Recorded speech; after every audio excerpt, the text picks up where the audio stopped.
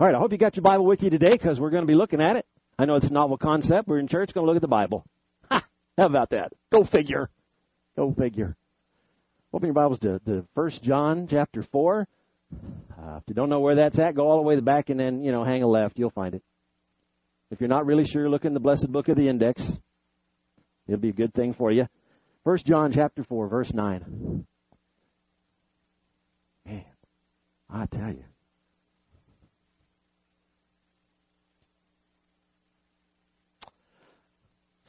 It says, in this the love of God was manifested toward us, that God has sent His only begotten Son into the world that we might live through Him. That we might live through Him. Whenever, I don't know about you, but whenever I read Scripture, I just look at Scripture, I have to ask myself, what's it telling me? What's it telling me? And so I have that question today. What does this verse tell us?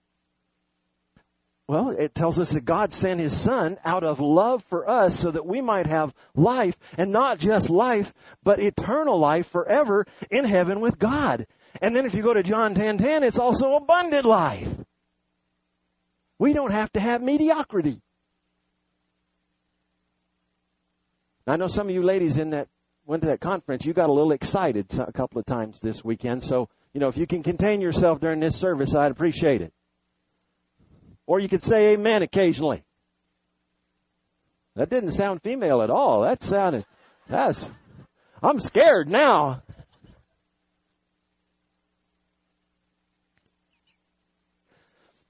Abundant life. But you know what? I have concerns. About a year ago, I brought a message to y'all how God was reminding me that I needed to love people. And He's still working on that. Because I'm not there. Now that was female, wasn't it? I done opened a can of worms now, didn't I? Man, that sounded like Cindy. But it concerns me. It concerns me that people, particularly believers, are struggling to experience the full and abundant, fruitful life of God. I have to ask, why aren't people becoming more loving and having more joy and becoming more kind? How can over 70% of a community fail to be in worship gathering on any given Sunday morning? Now, granted, we couldn't put them all in here at 11 o'clock, but some of y'all could stand. No, I'm serious on that one. If you knew that someone came in the doors today and you knew that person was lost, would you be willing to give up your seat for him? Yeah, amen. Amen. In fact, I'd come to a different service just so there'd be room. Because everybody needs to know. But 70% don't. And you know what? That concerns me, folks. It really concerns me. Because we're created to worship God and give Him our devotion. And we're supposed to give Him our love and be in fellowship with one another. So why is it then that the divorce rate among Christians is almost equal to the population at large? Now, I can try to explain why people who are not yet Christians don't experience this life. Because the Bible tells us that they have not received Jesus and the life He offers. See, they don't have the Spirit of God living in them. We have the Spirit of God, but sometimes it never makes it to our face. Are you more likely to go up and talk to someone who has a smile or a frown? A frown. Susan has an office in the hall down there. Therapy. It's in line for you. I have this T-shirt my wife got me. It's called the Grandpa's To-Do List. Number 1, load grandkids up with sugar. Number 2, send them home. Works really well. A couple of years ago, our whole family got together, and I wore that shirt to Disneyland. Now, I don't know what it is about that shirt or my face, but I had 34 people come up to me and talk about that shirt. Now, of course, I got to use it as an opportunity to say, well, I get those options of being a grandparent and having grandkids around because Jesus lets me love them. The Bible tells us God is love, right? Doesn't he? We don't know how to love anybody. We're incapable of loving someone. When we demonstrate love to somebody, we're demonstrating God's love through us to them. See? And that's the best part. But I get to wear it. We went to Sacramento just before Christmas, and I wore it again into the mall up there, Roseville Mall, my daughter-in-law's favorite hangout. Not this one, the one that was up there. Although this one would like it too. Anyway, she's shaking her head. Yeah, I would. We were in there for an hour and a half, and 7 people stopped talking to me about that shirt. Then finally one lady in one of the stores, I asked her, I said, why are you asking about the shirt? She goes, really, the shirt was okay. It's just you had this big smile, and I wanted to know why. And I said, my dad was right. He said, smile. It makes people wonder what you're up to. But I can smile because I have the Spirit of God living in me.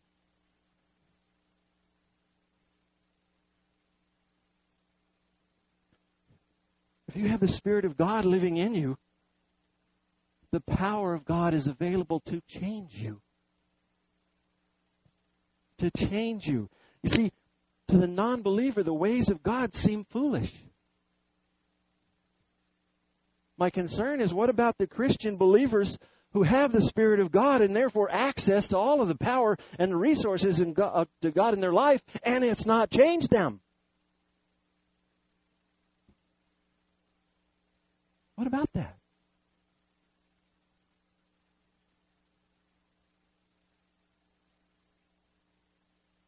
We're going through this current study, Experiencing God, and I really like a lot of the stuff that Henry Blackaby puts in there.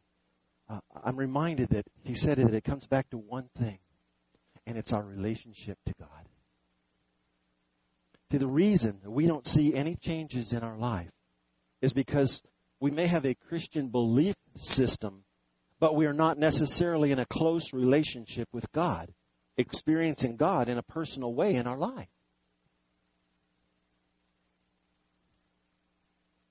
Let's see if I can explain the difference here.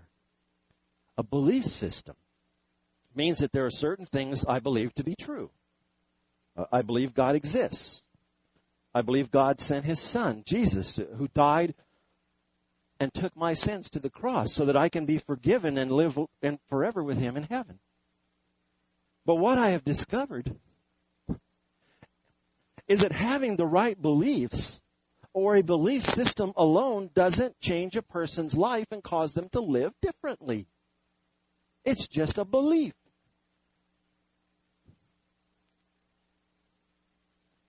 Even practicing certain disciplines, like prayer and reading Scripture, very important, or attending church, very important, but it doesn't bring change if we just do it mechanically. Oh, I'm out of bed now. I must read my Scriptures. Oh, it's time for bed. I must pray. Oh, it's Sunday morning. I have to go keep my seat from floating in the air. If it's mechanical, it will not cause change. It's got to be in the heart. It's a love relationship. You've got to love spending time with God. I think Pastor shared a few weeks ago that he's in his daily Bible study. It's now to that point that if he doesn't get to do it, he really misses it. Let me share with you, folks, that it's like missing your spouse.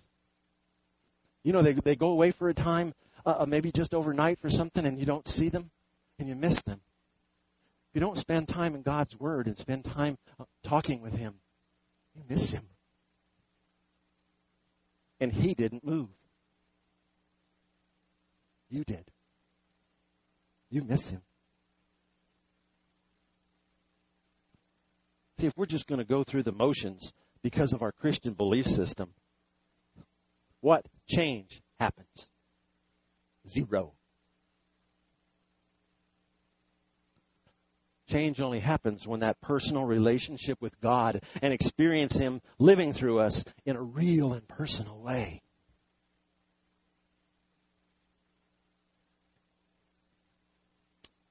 Thursday, I I had the opportunity to go down to Hesperia, and I was to perform a graveside, a funeral of a dear lady that I had ministered to when I was pastoring in Adelanto. And it was just supposed to be a short graveside because that's what the family had arranged, and all was set for that. So I left here that morning, all prepared to do a 5 or 10 minute graveside service. And God had a surprise because I got there and they were expecting a full funeral and a graveside service. Those poor people. Fortunately, they loved me because as I looked over the group, I was blessed by God to be able to minister to him, and I had led each one of those people to Christ. But I had to do a full funeral with absolutely no notes. Now, I don't know most of you, but I have a memory that's really a lot better than my forgetter's better than my memory. So I had to just fill 45 minutes with sound, which really wasn't hard because I can talk about pretty much anything.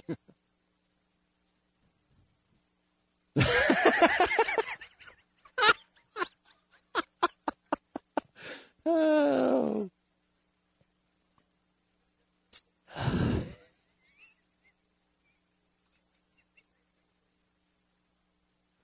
Oh. Oh, love you too, Fred. It's because he's a Harley rider. That's the problem. Just forgive him. Oh. Okay, trying to refocus. I want you to listen to something that's in your Experiencing God book that Henry Blackaby wrote. He says, everything in your Christian life, everything about knowing him and experiencing him, everything about knowing his will depends on the quality of your love relationship to God. Everything. The core of your belief system is probably summarized similar to mine. That scripture, some of you have heard of it before, John 3:16. Let me share a quick story there. I told you I never know where I'm going. But when I get done, we'll be finished. It's okay. You can laugh. That was stupid. When our current director of missions was moving on, Rick Curtis, when he the first time he spoke at our associational meeting, he said, "Church, we have a problem." And he showed this video, and it was a video of him and a sheriff friend of his at the mall in Antelope Valley. And he was going around and asking people, "Do you know what John 3:16 is?" And of course, his sheriff friend was arresting him and taking him away. But here's the problem. A lot of people that he asked the question to just thought it was a sign that people hold up at games. They just thought it was a sign.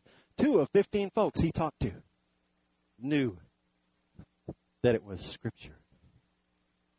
Listen to John 3:16 from the Holman Christian Standard Bible, or HCSB, as some people call it, the Hardcore Southern Baptist. For God loved the world in this way. He gave his one and only Son, so that everyone who believes in him will not perish, but have eternal life. You see, out of love, God sent his Son to save us from what? Our sins. What did God save us for? According to this passage, he saved us for eternal life. For eternal life.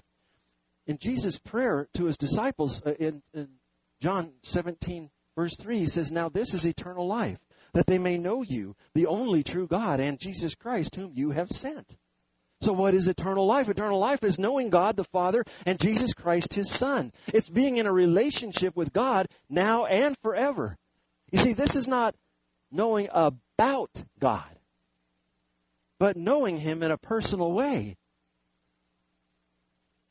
Eternal life is something we are meant to participate in now and forever. The only thing that'll change is our address. Here to heaven. Okay, let me give you some characteristics, if I can.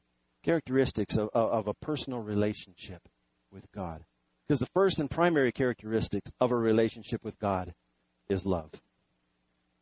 Is love. You see, there is a reason Jesus said the greatest commandment is to love the Lord your God with all of your heart, all your soul, all your mind, and all your strength. It's in Mark chapter 12. If we miss the fact that God saved us for a love relationship, we miss the entire point. Blackaby writes again about a conversation that he had with one of the members of his church who was always having difficulty with his personal life and his family at work and in the church. Listen to this. He said, "One day I went to him and asked, 'Can you describe your relationship with God by sincerely saying, I love you with all my heart?' The strangest look came over his face. He said, 'Nobody has ever asked me that.' No, I could not describe my relationship with God that way. I could say, I obey Him, I serve Him, I worship Him, and I fear Him, but I cannot say that I love Him." If we love God and walk in close personal relationship with Him, we will desire to spend time with Him. Spend time with Him. I think you're a couple slides behind me there, Kenny.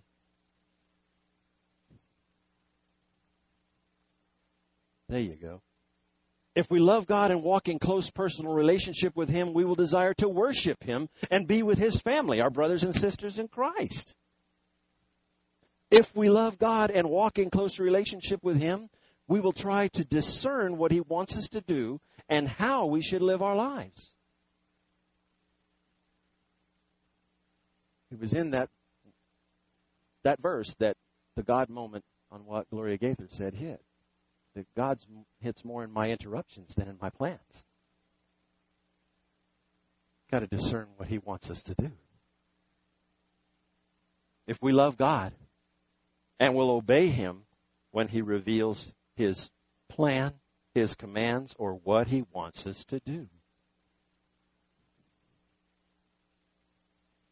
John 14, verse 21. Out of the NIV it says, "Whoever has my commands and obeys them, he is the one who loves me. He who loves me will be loved by my Father, and I too will love him and show myself to him." If we don't love God with all our heart and have a close relationship to Him, the opposite of all those things I said are true. We won't desire to spend time with God. That's a scary thought. We won't desire to worship Him. We won't care about His family. We won't listen to God or discern His plan. Therefore, we won't obey because we either don't understand His plan or perhaps we just choose not to follow it. Now, I don't know about all you folks, but I know that if I asked for a show of hands, there'd be more than one of you that has decided to go your way sometimes instead of what God wanted for you. Maybe more than one time. Or some of you could be like me and you get up in the morning and go, "Okay, God, new day, just you and me, right? And you're going to get me through it." And everything goes really, really well that day until I get out from underneath the covers. I have a trouble after that.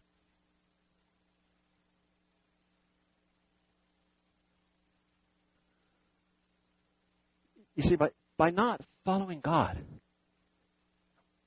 we don't experience God working in our life. We'll continue to struggle with anger, and we won't be able to get along with others, including family members and perhaps even our spouse. We don't desire to serve God. We can't seem to beat addictions. We don't have more love and joy and peace. We don't experience any miracles because we never step out in faith doing what only God can do through us.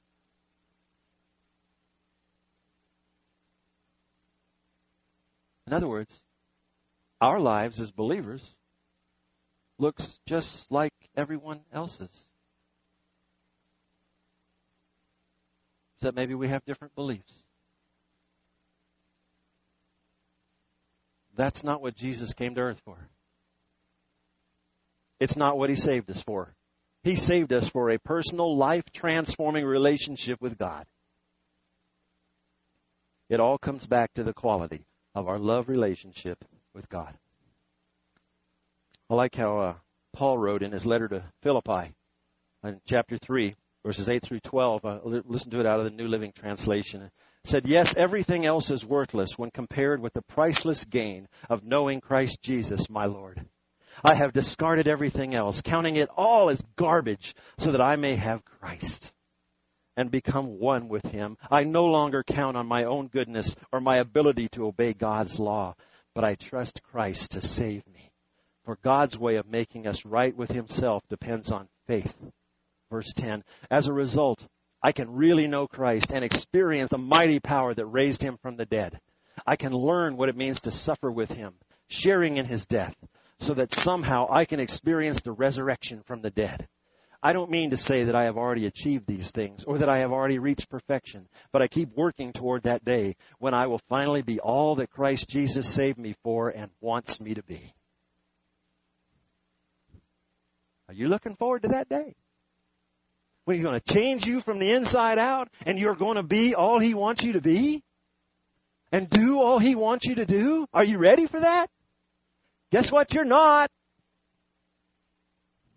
Because it's scary. When He's going to say, "Bob, I need you to go over there and witness to that guy." And you're going to go, "Well, Lord, right now I'm kind of busy. I'm kind of busy here. You know, my chair might float up in the air." But we'll use every excuse in the book. But we need to just learn to let Him change us from the inside and be who He wants us to be. Every time He asks. And that's the hard part. Because I'm not ready for it. I can make a lot of excuses for not doing what He tells me to do.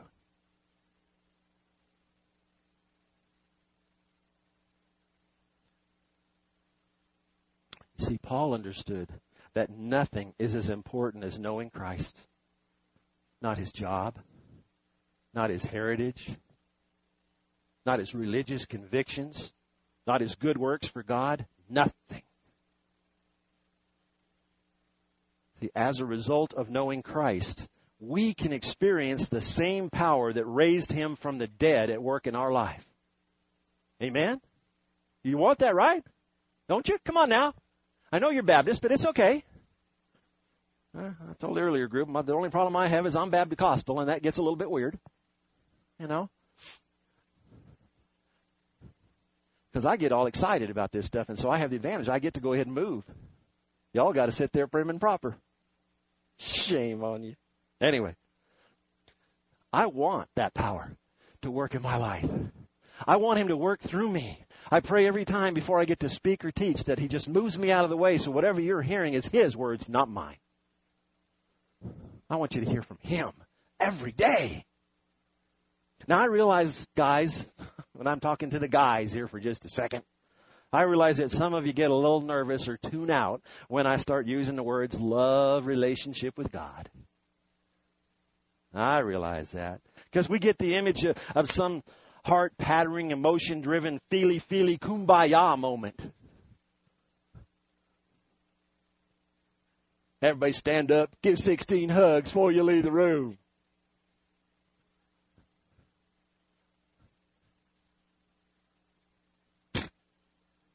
There is not one example of that kind of love relationship between God and His people in the Bible.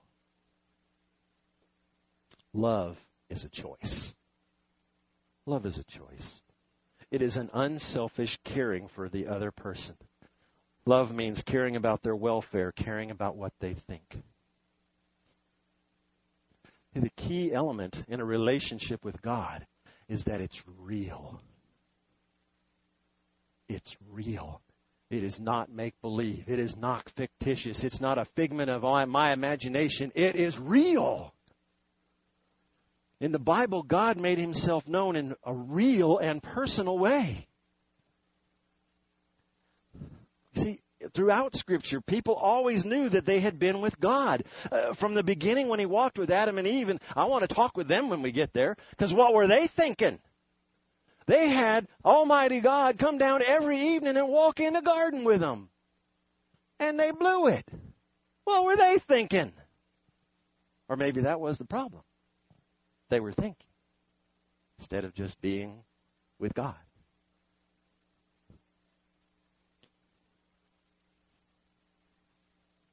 He was real to them. He was real when he was walking as Jesus with his disciples. Even after Jesus went back to heaven, his followers still knew of his very real presence. They knew that when God had spoken to them. See, through God's Spirit, he is still just as real to us today as he was walking among the garden. He's still the same God. He's still real. And he's here now. I know, some of you Baptists, it freaks you out when I tell you that God's in the room. Scripture says, where two or more are gathered in my name, there I am in the midst of them, doesn't it? So he's here. Not sure who he's sitting next to, but y'all might want to, sit up straight.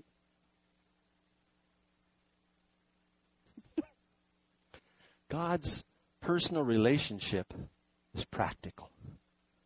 He took care of their needs. He guided, he instructed, he comforted, he healed. I'll tell you, let me see if I can give you several images here. You see, because the Bible presents several images of what it means to know God and have a personal relationship with him. The first image is of a servant to the king. A servant to the king. Now, obviously, this is not a chummy, buddy, kumbaya moment.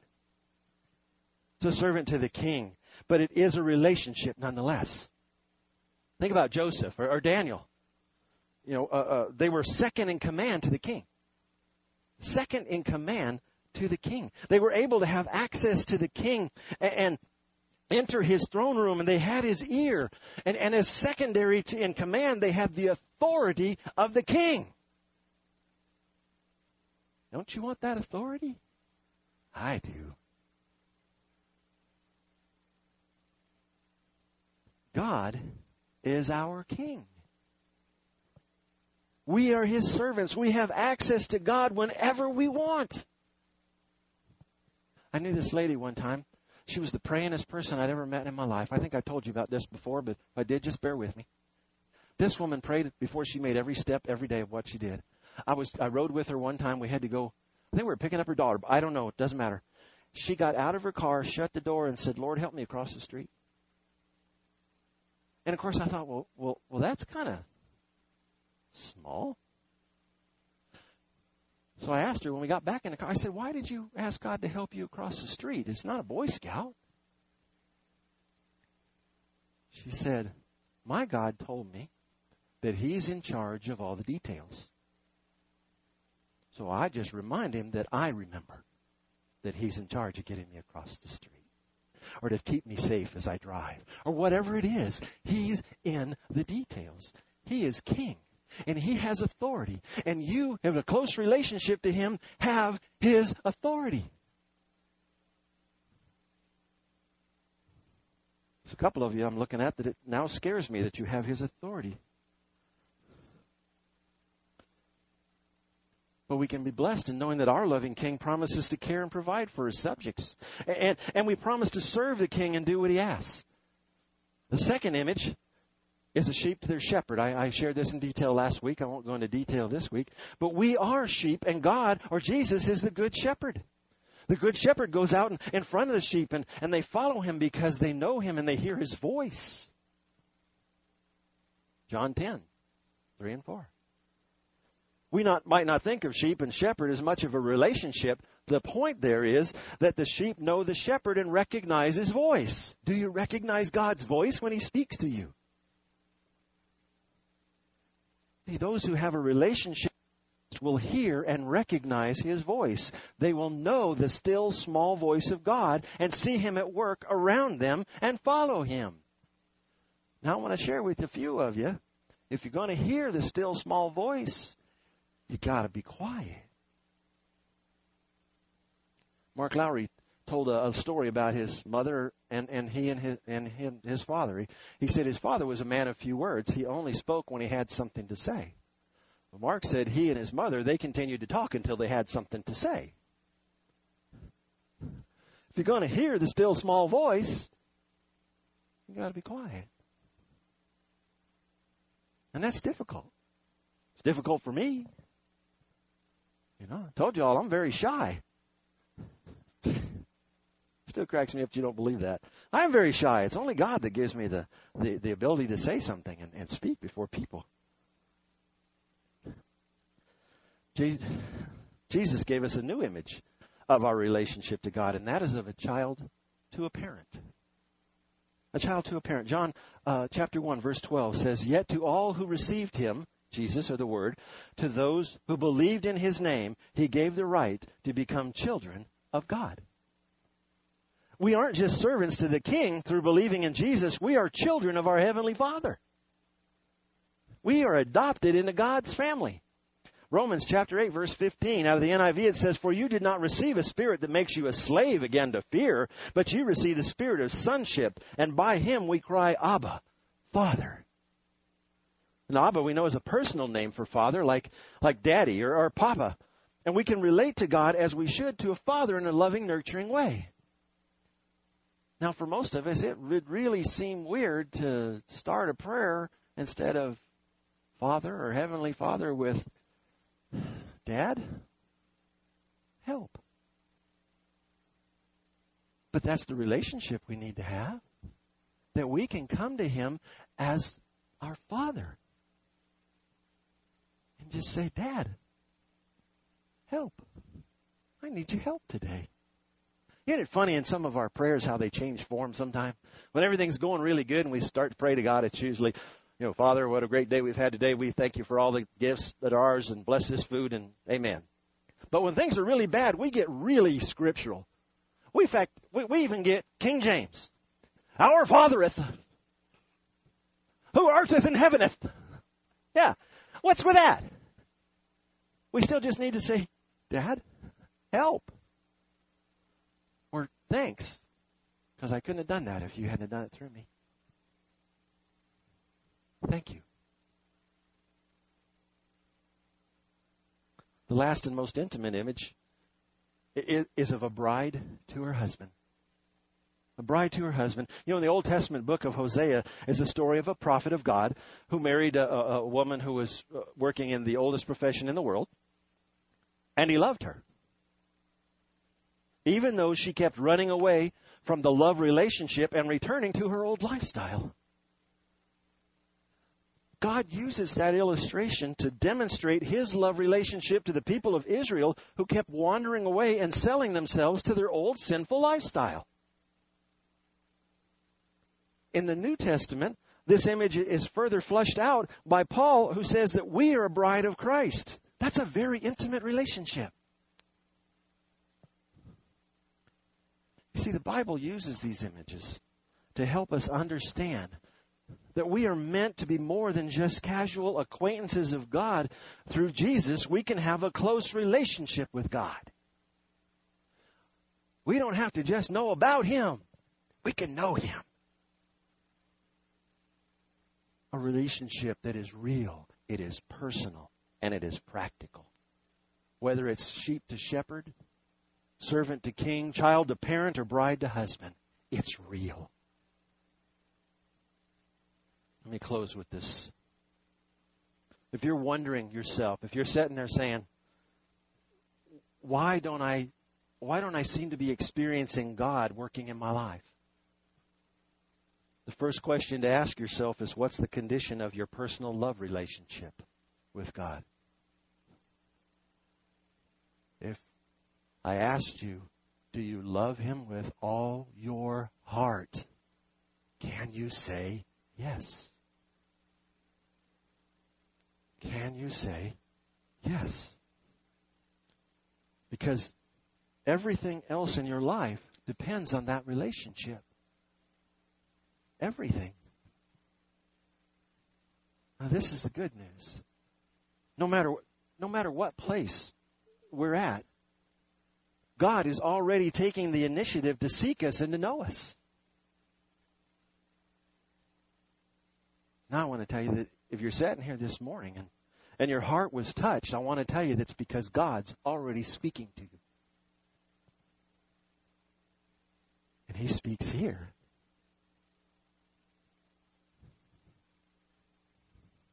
The longest road in Christianity is 18 inches long. It's getting from here to here.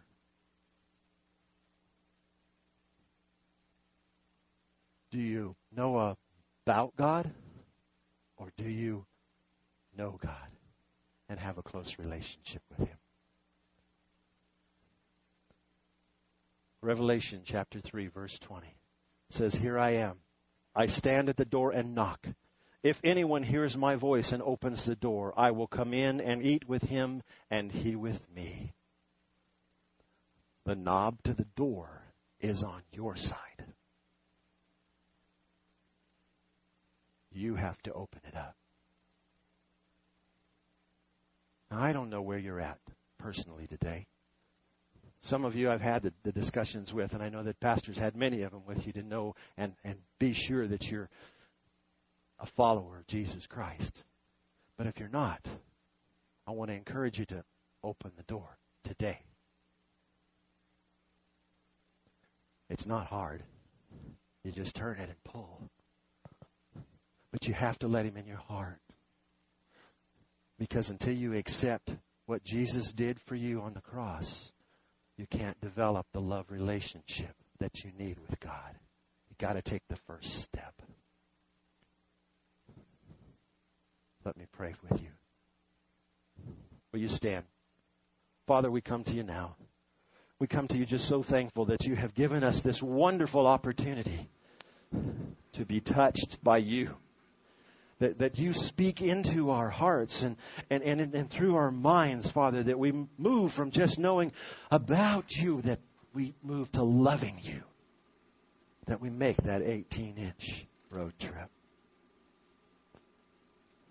Father, I thank you for all you're doing.